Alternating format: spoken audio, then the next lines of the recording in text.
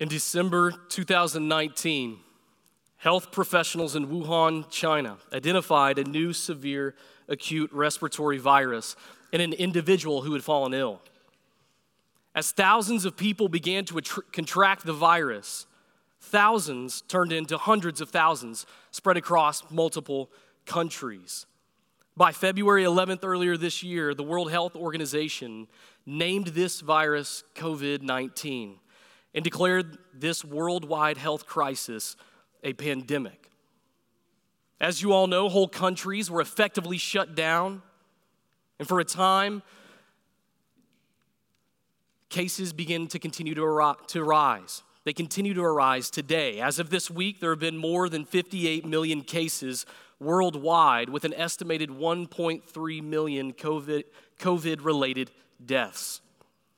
And naturally, this has many of us asking, how long?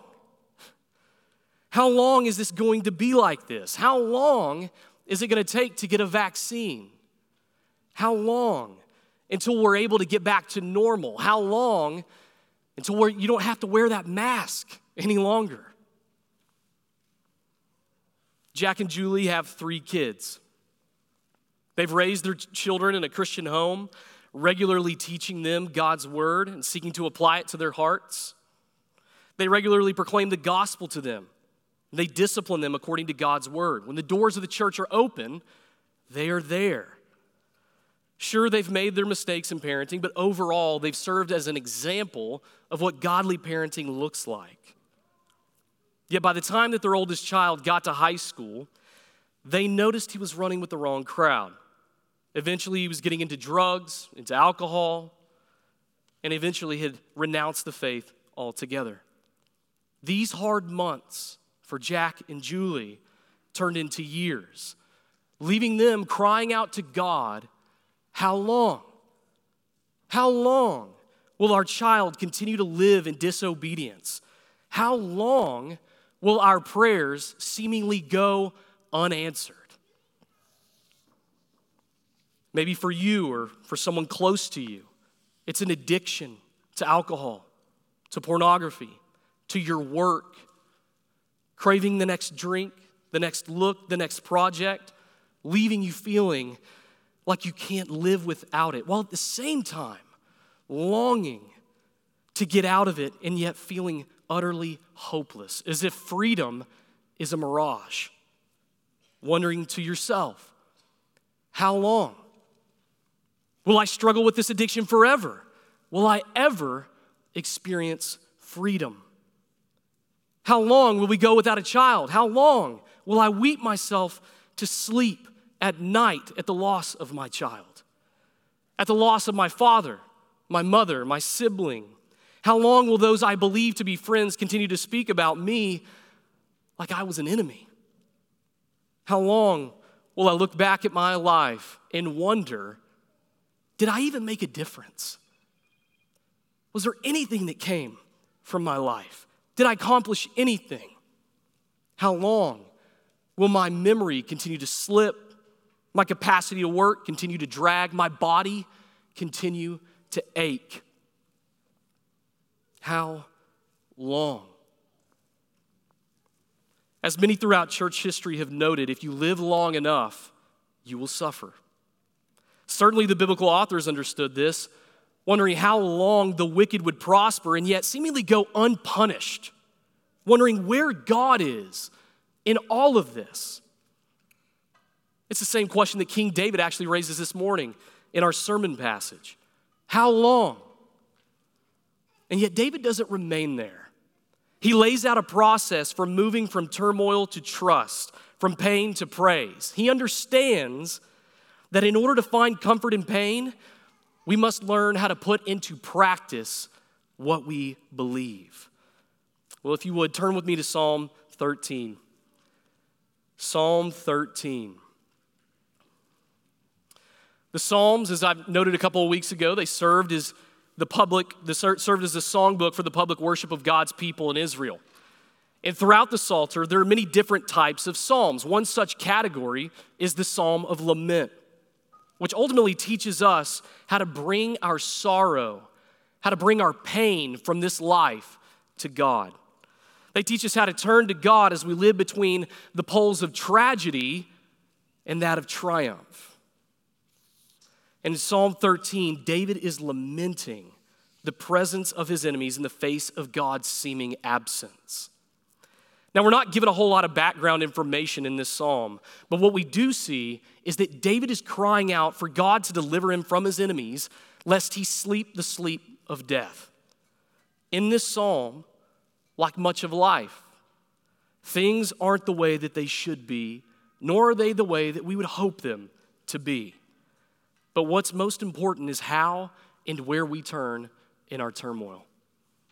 So let's read Psalm 13 together. To the choir master, a psalm of David. How long, O Lord, will you forget me forever? How long will you hide your face from me? How long must I take counsel in my soul and have sorrow in my heart all the day? How long shall my enemy be exalted over me? Consider and answer me, O Lord my God. Light up my eyes, lest I sleep the sleep of death.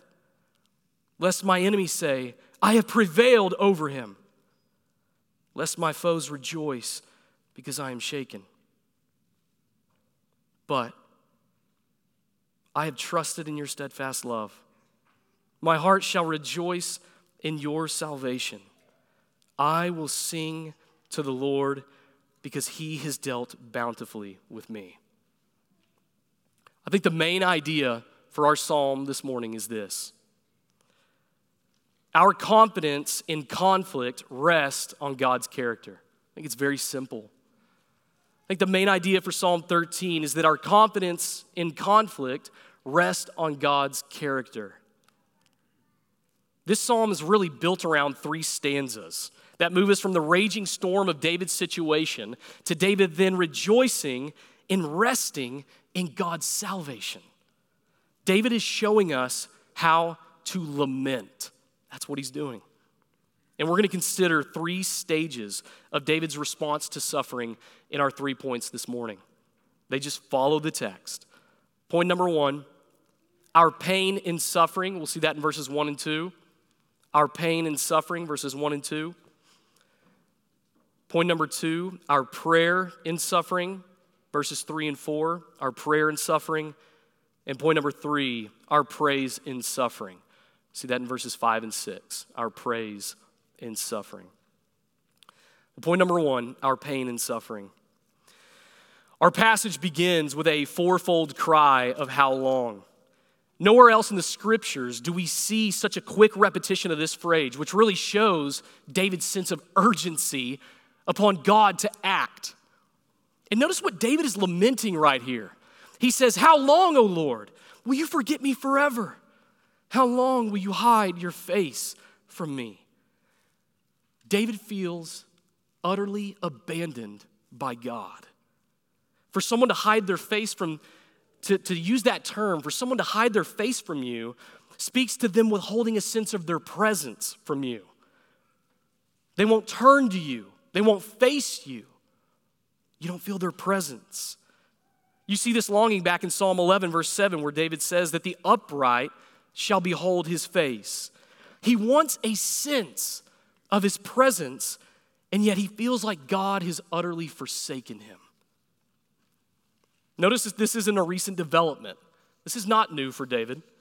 David wonders if God will forget him. How long right there? How long? In verse 1. Forever. He wonders if God's going to forget him forever. The sorrow in his heart in verse 2 doesn't just come and go. How long is it there? All day long. David's wondering if his situation is ever going to change. And because of this, he feels as if he's left to himself to deal with the raw emotions of anxiety and agony that come with feeling forgotten by God. Due to this isolation, he becomes his own counselor. I mean, just imagine that. The one that you love most forgets you forever. And yet you're left having to counsel yourself. That's brutal. David is communicating the internal struggle that comes with suffering. As if it couldn't get any worse, David's struggle isn't just internal, but it's also external. In verse 2, David's battling an enemy within him, but he's also got enemies outside of him. Enemies that seem to be winning victory after victory in their war against him. And now we're told that we're not told exactly who these enemies are. I think the psalm is intentionally vague because it can apply to a lot of different things. And though David feels utterly abandoned by God, defeated by his enemies, did you notice that he does not stay there? He brings his complaint to the Lord. And that reveals a couple of things. It reveals that David doesn't deny suffering, but he recognizes that it exists. Yet, that suffering has an expiration date. It's got an expiration date. Notice what's implied even in the question of how long. How long anticipates a day when suffering will not be here any longer. It will be no more. Yet until that day comes, David understands acutely that this world is not as it ought to be. Ever since Genesis 3, we have been crying out, how long? That's what we've been crying out. Throughout the scriptures, we see that question raised over and over again by the psalmist, Jeremiah, Job, Habakkuk, Elijah, all crying out, how long? But why do they do that? Why do they do that? Because suffering is the result of sin. And our sin introduced the chaos of the curse into this creation. David's feeling of abandonment and the sorrow that results from it, the agony of counseling his own soul, the very fact that he has enemies and that those enemies would even oppose God's anointed king, all of these serve as an example that stuff is messed up, and it messes with us. David is seemingly hemmed in on every side. Hemmed in internally, hemmed in externally with enemies outside of him. But there's also another thing that David's complaint reveals. It reveals that human pain and suffering don't disprove God's power and sovereignty. Why else would David bring his complaint to God if he didn't believe that God had the power to deliver him? He cries out to God because he knows that suffering is not ultimately king. Ultimately, God reigns as king. There is one who stands above suffering and by his power can actually deliver from it. David is not giving us a quick fix. He's showing us how to grieve biblically. He's showing us what to do when what we believe about God and how we feel about God are actually at odds with one another. Maybe you felt like David before. Maybe you feel like David right now. Wondering how much longer you can take this pain, how much longer you can take this suffering. Asking yourself, wondering, where in the world is God in all of this? Asking yourself, how long will I carry this grief that comes with losing a loved one or a child? How long will this depression remain just a dark cloud that just seemingly never lifts? How long will people continue to speak falsely against me in order to prop themselves up? How long will I be mocked as an outcast in our society for being faithful to God's word? That pain of isolation, that pain of loneliness that you feel in your suffering can, over time, actually make that grief and sorrow feel worse. You feel stuck in this rut of grief. And that grief, if we're not careful, can actually turn into despair. It can turn into hopelessness. When days turn into months and months turn into years, you begin to feel that God isn't necessarily against you, but he's not really for you either. Our feelings can often contradict what we objectively know to be true about God. We might say objectively that God is near, but in suffering, it often doesn't feel that way. I mean, after all, suffering affects everything. And brothers and sisters, I think it's important for us to recognize the reality of our suffering rather than trying to deny it. Living in denial won't change anything. In fact, it only prolongs your pain. Neither do we want that denial actually to move us from anger, from denial toward anger at God, because we don't get what we want, and we want what we don't get. Anger at God only moves us further away from God. Instead, we draw near to God by doing exactly what David is doing. We draw near to God by lamenting the way things are because they weren't the way that God created them to be. As one pastor said, to cry is human, but to lament is Christian. In a lament, we draw near to God by bringing our complaint to Him. Now, you may be wondering, well, didn't the Israelites get 40 years in the wilderness for complaining to God? Yes, they did. However, there's a difference between godly complaint and ungodly complaint. It's been said before that biblical lament complains to God about the fallen world, complains to God about the fallen world, whereas unbiblical lament complains about God and accuses Him of lacking goodness and holiness and wisdom. And so when you find yourself asking the same question as David, you don't have to fret. You're not strange. You're not weird. You're not alone. You actually stand in a long line of God's people throughout the ages, lamenting the effects of the fall on their very lives. In fact, a third of the Psalter are laments, more than any other category. Lament. And as we see with David in verses 1 and 2, we approach God in our suffering by bringing our complaints to Him. We lament by being honest with the Lord about our pain. That's a hard thing to do. Why? Why is that so hard? It's a hard thing to do because when we come before the Lord honestly, we have to open up those wounds all over again. We've got to open them up. And often that hurts. I mean, just look at David. David does not look like he's having a wonderful time in his pain. But the stakes for him could not be higher. He speaks like his own life is at stake. Bringing our hurt to the Lord will hurt, yet it's necessary to heal. And God in His kindness has given us the biblical category of lament to be like a surgeon who uses his scalpel to heal his patient, not to hurt the patient.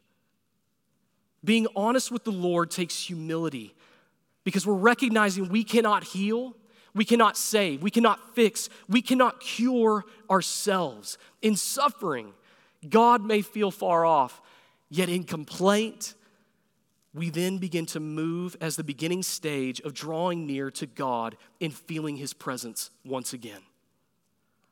So brothers and sisters, be honest with the Lord about your pain.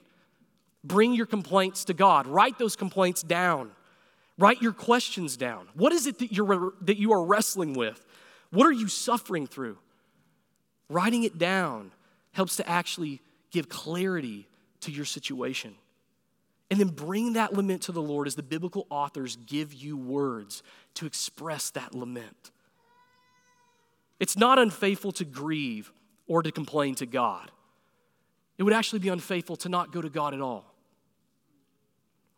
Friend, though you may feel alone, you're not, because God has given you His people to help recover a sense of His presence. And this can happen by letting others in on your pain. One of the best things for you is maybe to gather a group of people that you trust, that you can speak to, that you can open up with, and be honest about your grief, to be honest with them about your pain. Who are those that you trust in to listen to you, to actually speak truth to you in your pain? We can't carry one another's burdens and sorrows alone if we don't know about each other's burdens and sorrows, right? We can't carry one another's burdens and sorrows if we don't know of one another's burdens and sorrows. God has given us one another to speak his word into our pain so that we might praise him again. So let others in so that you may be helped out. Well, David isn't just posting up in the valley with his questions. We don't just complain just to complain. There's a purpose to lament. It's to move us in time to praise. But before we get there, we need to make our request known to God. Point number 2, our prayer in suffering. David just raised his complaint to God in verses 1 and 2. And now in verses 3 through 4, he turns to asking God for something. Notice the 3 things that he asked for right here. He asked the Lord to consider him, to answer him, to light up his eyes, lest he sleep the sleep of death, which is just another way of saying, restore my strength, restore my life. And did you notice that each thing that he asked for actually serves as the counter to the questions that he raises in verses 1 and 2? What he feels in verses 1 and 2, he now takes to the Lord in verses 3 through 4. The things that he complains about, he now prays for. In verse 1, David feels as if the Lord is hiding his face from him. So what does he ask from the Lord in verse 3? He says, hey, look over here. Look at me. Turn your face toward me. Consider me. Again, David complains about the sorrow of taking counsel in his own soul, and so he asks God to answer him. He's tired of looking inwardly. He wants to look outwardly to God to give him an answer. Finally, in verse 1, David complains of his enemies triumphing over him, and yet in verse 3, he calls upon God to deliver him from his enemies so his enemies would not have the final word against him. David prays for the things that he laments. But why does he pray the way that he does? Why does he pray this way? Not only because his life is at stake, but because God's very reputation is at stake. David is God's anointed king. He represented God to the people and the people to God. In 2 Samuel 7, the Lord made a covenant with David to give him an everlasting kingdom with the son that would sit on his throne forever. And so for David's enemies to prevail over him would actually call God's character into question. The stakes are high.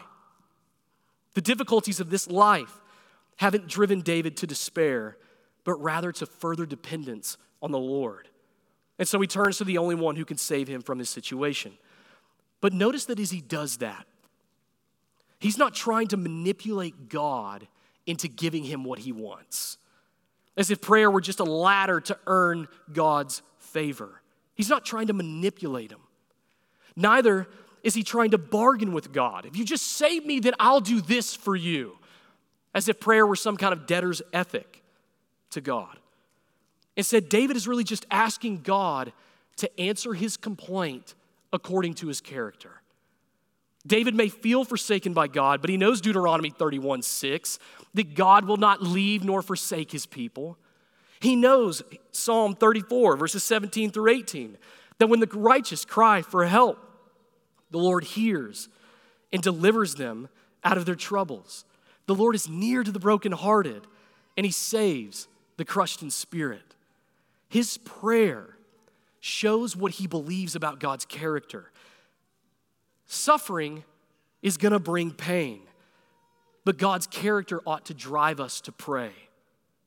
After all, he wouldn't call on God to consider him, to answer him, to deliver him if he didn't really believe that God cared for him, that God heard him, and that God could save him.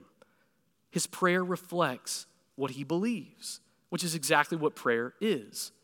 Prayer is our faith being expressed to God. It's how our faith really goes public to God. As it's been said, prayer is the chief exercise of faith. It reveals how dependent we are upon the Lord and how deeply we long for fellowship with him. For David, this is deeply personal to him. This is his God. This is my God in verse 3. He knows the one that he prays to, and he is completely dependent upon him to do what he cannot. Brothers and sisters, when you feel the enemies of this world surrounding you, where do you turn? Who or what do you cry out for to numb your pain? Do you seek to self-medicate your pain in order to tune it out? Do you turn to pornography, to alcohol, another relationship, maybe binge watching your favorite show? Do you turn to those things to distract you? Do you throw yourself into your work in order just to silence it or to try to silence it? Do you look to your spouse, to your kids in order to replace it? Each of these will only prolong and deepen suffering in your life.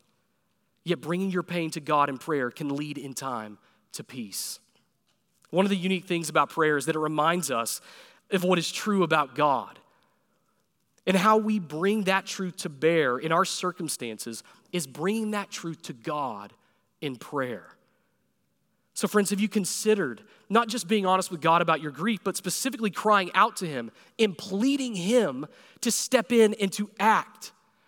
Rather than looking to other things to medicate your pain, do you trust Him enough and believe that He is near to the brokenhearted? Do you believe that His heart is there to help? The author of Hebrews tells us in Hebrews chapter 4 that because we have a sinless and sympathetic high priest who can relate to our temptations, we can now approach the throne of grace with confidence and we can receive mercy. We can receive grace to help us in our time of need. How does that happen, though? How does that happen? Hebrews chapter 7. Because our sympathetic high priest lives to intercede for us in every way so that our faith may not fail. Just as that sympathetic high priest, Jesus himself, prayed for Peter in Luke 22. We don't have to come to the Father based upon our own strength because we come to the Father based upon the strength of His Son. The difficulties of life, they don't have to push you away from the Lord, but can actually draw you in because our pain does not deafen God's ear, nor does it keep His ear closed off to our prayer. We can come confidently because Christ stands sympathetically interceding for us eternally. This is why praying together is so important. There's going to be times when pain is so deep that you don't know what to pray. You don't know how to pray. And yet, as you participate in the prayers on Sunday morning, Sunday night, the Wednesday night prayer group, as you participate in that, the prayers of God's people begin to give words to what you're feeling. They help to process your pain. Praying together reinforces what you already know to be true about God. It informs what you should be praying for. And it helps us see that we're not alone in our struggle. It combats that lack of desire to pray when pain is present. As others have said, we learn how to speak not by reading dictionaries, but by hearing others speak. We learn to pray by hearing others pray. In the same way, gather to pray so that you may know how and what to pray. Prayer begets prayer. Prayer begets prayer. The more you do it, the more your dependence and desire for the Lord will grow. And the more that you will move closer into His presence. You will feel that presence. Well, just as it takes faith to go to the Lord in prayer while in pain, so also it takes faith to trust in God's character when circumstances may lead you to believe otherwise. Point number 3, our final point, our praise in suffering. Our praise in suffering. Now we come really to the major turning point in this psalm. And it happens with the first word in verse 5. But. That's a glorious word.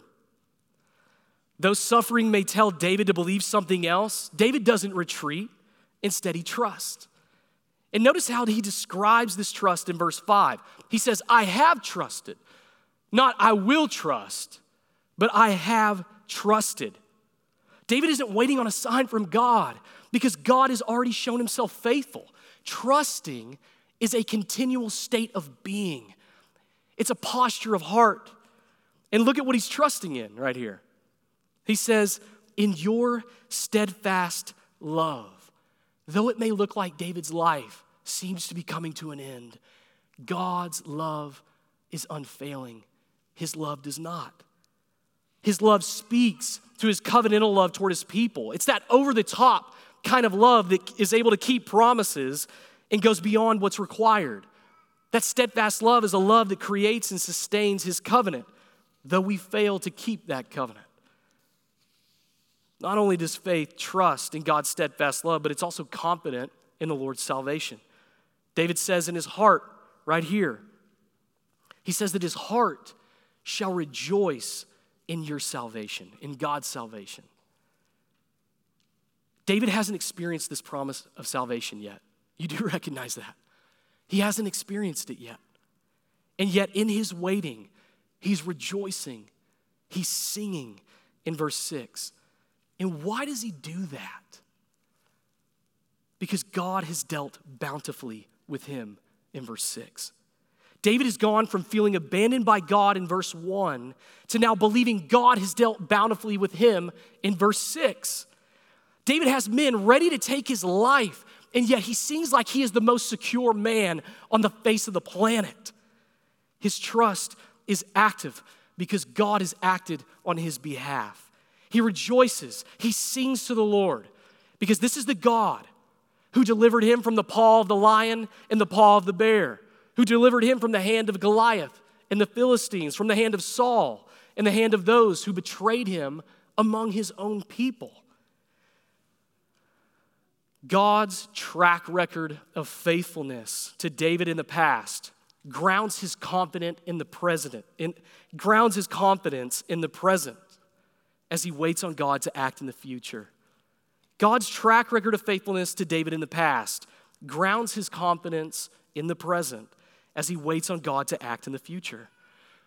Friends, this kind of response to suffering is completely and utterly counter to the way that the world suffers. Praise doesn't feel natural whenever we're in pain. And more often than not, we'd rather point the finger at God rather than give him praise from when we experience loss. We'd rather recount the ways that he's given us what we don't want than rejoicing in getting what we don't deserve. In Mark 9, Jesus descends the mountain of transfiguration to his disciples, arguing with the religious leaders about a lack of ability to heal a boy with an evil spirit. And Jesus says to them, "O faithless generation, how long am I to be with you? How long am I to bear with you?" Later, he asked the father of the boy with the evil spirit, "How long has this been happening to him?" Jesus embodies lament at the deepest level, lamenting the faithlessness of God's people through their lack of prayer in a world with demonic influence. He embodies lament when he feels the full darkness and weight of being forsaken by the Father on the cross.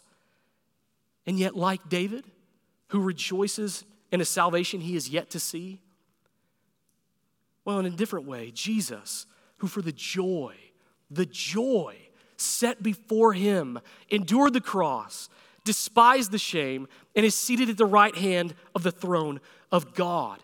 He rejoiced in the forgiveness of sins that he secured through his death and resurrection for all who would repent of their sin and trust in him. He was forsaken that you might not be forsaken. His joy was that we might have him who embodied our lament so that one day that lament would come to an end. Our praise in pain is Christ. That's the point. Our praise in pain is Christ. On this side of the cross from David, we get to look back at God's proof of his steadfast love for us in Christ, which gives us confidence now as we wait for our future salvation. We can complain to the Lord. We can pray to the Lord. We can trust the Lord. We can rejoice and we can sing to the Lord because God has dealt bountifully with us. So friends, would you say that David's response to suffering describes your own? Does your faith respond to pain by trusting, by rejoicing, and by singing of God's goodness to you in Christ? The truth is, this may actually take a long time. It may take a while. But as we recount God's faithfulness to us, we begin to move from pain to praise. We begin to move from turmoil to trust. And thankfully, we're not alone in that process. One of the graces of God to us is us. It's one another. After all, this isn't just a lament of David, but was to be sung by all of those whom the king represented. In aviation, pilots from time to time, you can ask Tom Smolin about this, pilots from time to time may experience spatial disorientation, which makes it difficult to correctly judge altitude and airspeed in relation to the earth. However, when this happens, the pilot is taught to trust his instruments and his training to prevent the flight from being fatal. One of the graces of God to us in suffering is one another. And when the storms of this life disorient us, we have each other to encourage us to trust in the instruments of God's word to weather the storms of life. We hold on to those instruments as we gather to hear God's word preached together, to pray together, to see baptism in the Lord's Supper together, to sing together like David. Just by being present, we place ourselves in a position for others to recount the wonderful works of God to us, to press the truth of God's word deeper into our hearts, though our experience feels different at times.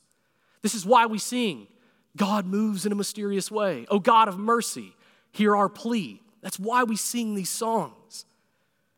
And so, friend, if you're here and you're hurting this morning, praise God you showed up. Praise God that you're here. Though this life disorients you, God's word is here to bring stability to your soul. And one of the means of converting your pain to praise is God's people. So, friend, you have much to rejoice in this morning because Christ has conquered the grave and he has adopted you into his family. You are his.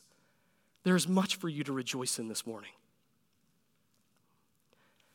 However, if you're living a life outside of Christ this morning, understand that you're aligning with the king's enemies within the text. Outside of Christ, you're truly forsaken and hopeless, and your pain will never finally pivot to praise, but instead eternal punishment because of your sin. But that pivot, that turn right there can actually happen to you by turning to Christ, who prevailed over your sin, who triumphed over God's enemies through his death and resurrection. Turn and trust in him to secure for you what you cannot secure outside of Christ. Turn and trust in him who can be your praise in pain. Well, David has shown us that the truths of Scripture aren't to be just stored away and locked up when the tragedies of life hit. Instead, they're to be applied to those tragedies. That our comfort and confidence rest on God's character, and that our pain pivots to praise on his promises. However, there is one final hard reality with this psalm.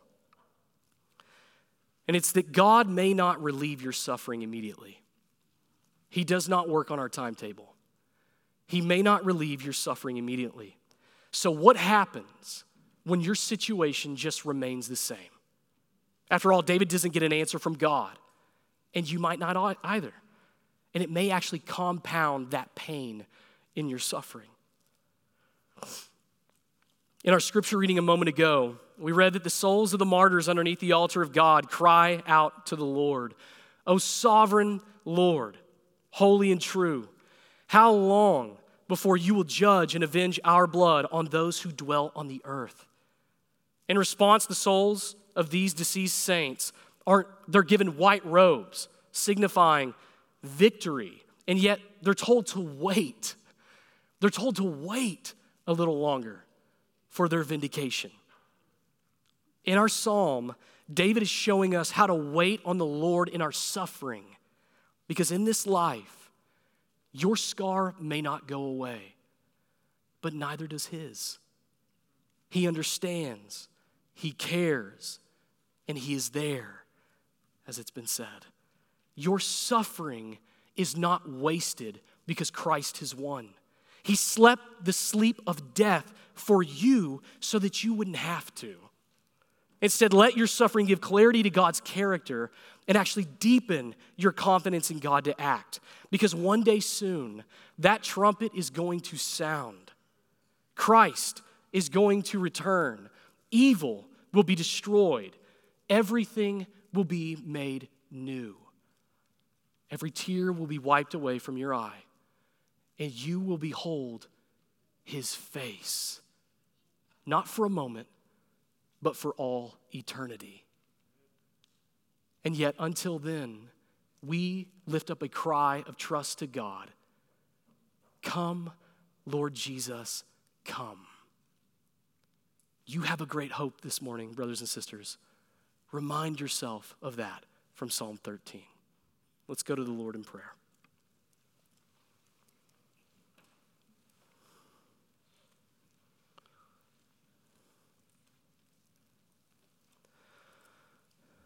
Father, we give praise to you because of your steadfast love toward us in Christ.